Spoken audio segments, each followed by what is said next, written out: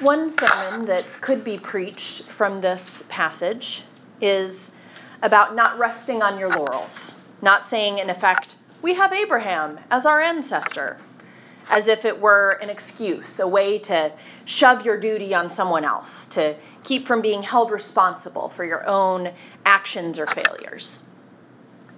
But I don't see that as a problem in this congregation. I don't see laziness or sloth or passing the buck as a besetting sin among this people. This is a people who have been through the waters.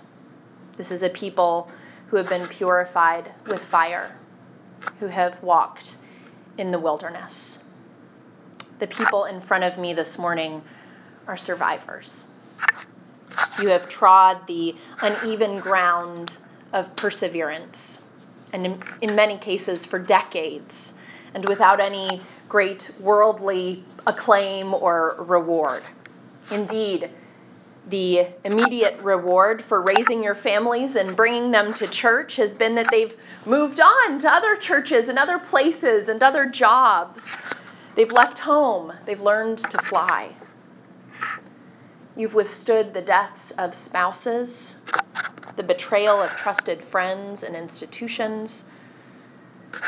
You've stood with your children and your loved ones as they've fought illness and poverty, addiction and temptation.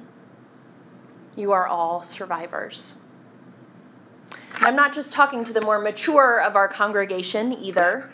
Those younger members who are here have very consciously chosen this little upstart church in the unshiny part of Dallas. They've determined that worldly acclaim is not what they're after, that throwing in their lot with a ragtag bunch is God's call for them.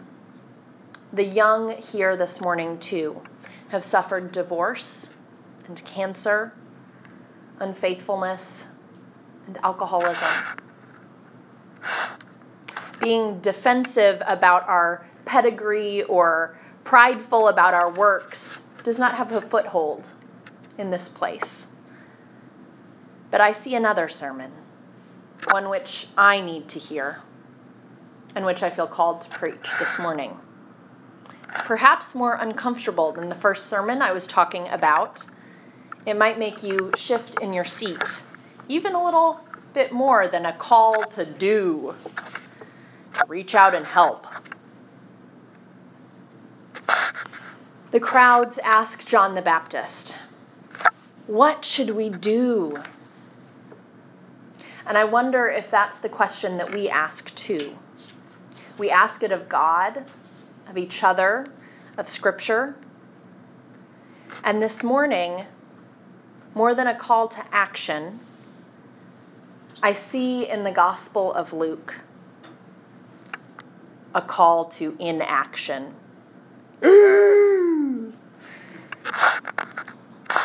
Now, this might be a besetting sin of our congregation. I know it is a daily struggle of mine, feeling overwhelmed and as if I am not equal to the task set in front of me.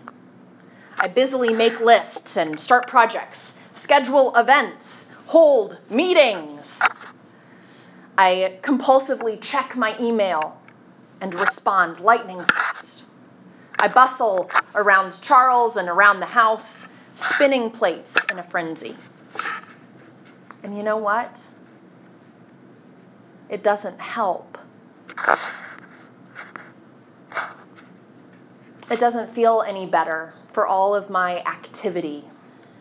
Things still fall through the cracks. There's always more to do, and I'm just as behind, according to my own judgment. So I wonder, especially in this season of societal busyness, whether we as a congregation and each of us individually and as families are called to hold each other accountable to stillness and quiet.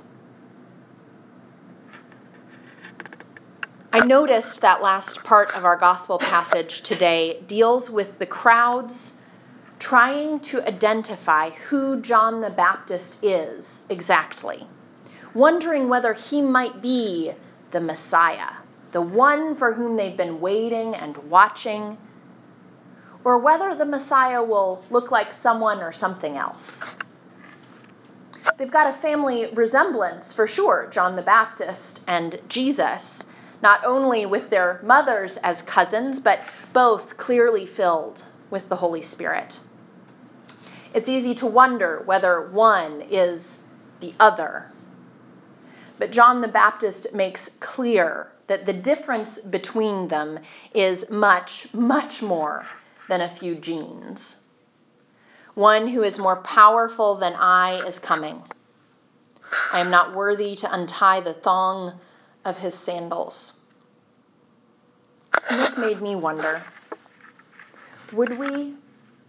do we notice the difference between John the Baptist and Jesus, the Messiah? Not that we mistake and falsely ascribe worship to John, but that maybe we see the first hint, the first spark of the Holy Spirit, and we jump on the train, we start running the race before the gun has actually gone off. Maybe we're a little bit like Peter when he witnesses the transfiguration and goes off on construction plans for these shelters for the spiritual beings that he sees in front of him. Do we see or witness or experience a wave of God's grace and immediately run off to spend it somewhere? Do we respond to a prompting of God's Spirit by jumping into action, running off to Home Depot for lumber, or to Target for Christmas gifts, or to the kitchen to clean up, or to make a casserole? I wonder if we might be cutting off the Holy Spirit, if we might be curtailing God's hand. Not that we wield so much power as to derail the Almighty God's purposes, but like toddlers, I'm afraid we might get up and start running around before the conversation is over, before God has finished speaking. Maybe a little bit like Mary and Martha, busy about many things as Jesus sits in our midst. The crowd questioned in their hearts concerning John whether he might be the Messiah. And they ask a good question, and they reveal that they're thinking through the experience that's unfolding in front of them. They're taking a moment to reflect on what they've seen and what they've been through, what they've learned, their knowledge from growing up in the church, in the synagogue, and their hard-won wisdom. All of this leads them to good questions, whether the man in front of them might be the Messiah. This, too, is a crowd full of wisdom, full of life experiences, and tough ones. And those I have found are fodder for the most powerful revelations. But the way to mine these experiences, the way to move through and spin the pain into gold, is to sit still for a while.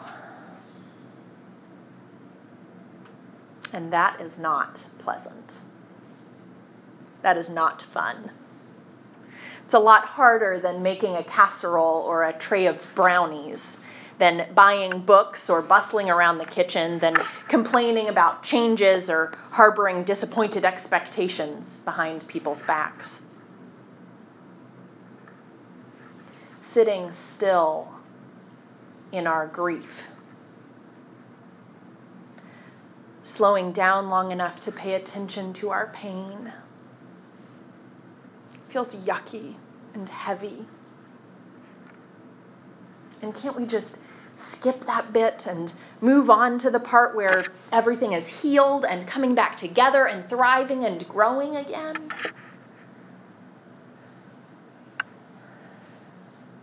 In giving us the season of Advent, our Lord in his infinite wisdom and our forebears in their great grace say to us, no.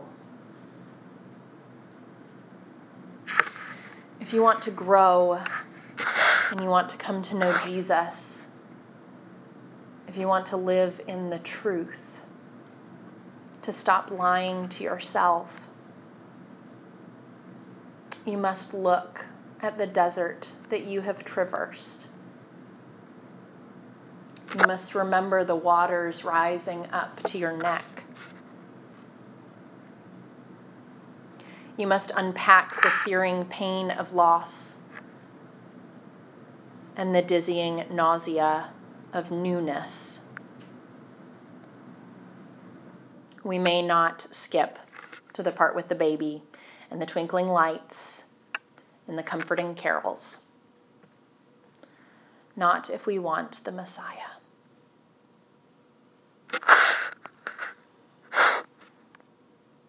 So, my brothers and sisters, I call you to a holy Advent, to an active resistance against our culture, both secular and sacred, to stillness and silence, to sitting with your jumpy, anxious, sad, grief-ridden soul, and to sit in that place with God. He has been there as you walked through the wilderness. He has held your face above the waters and waves as illness has threatened to drown you and your family. He has provided shade in midday when you are parched and sunburned. The courage to look back and notice the wounds you've sustained and survived them, and then have the peace to commit them to God.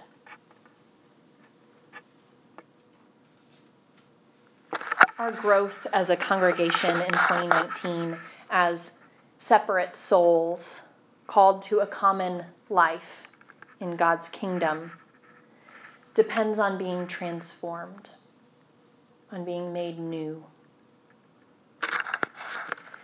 And we simply cannot fully enjoy the life that God offers in his infant Son unless we submit to the growing pains.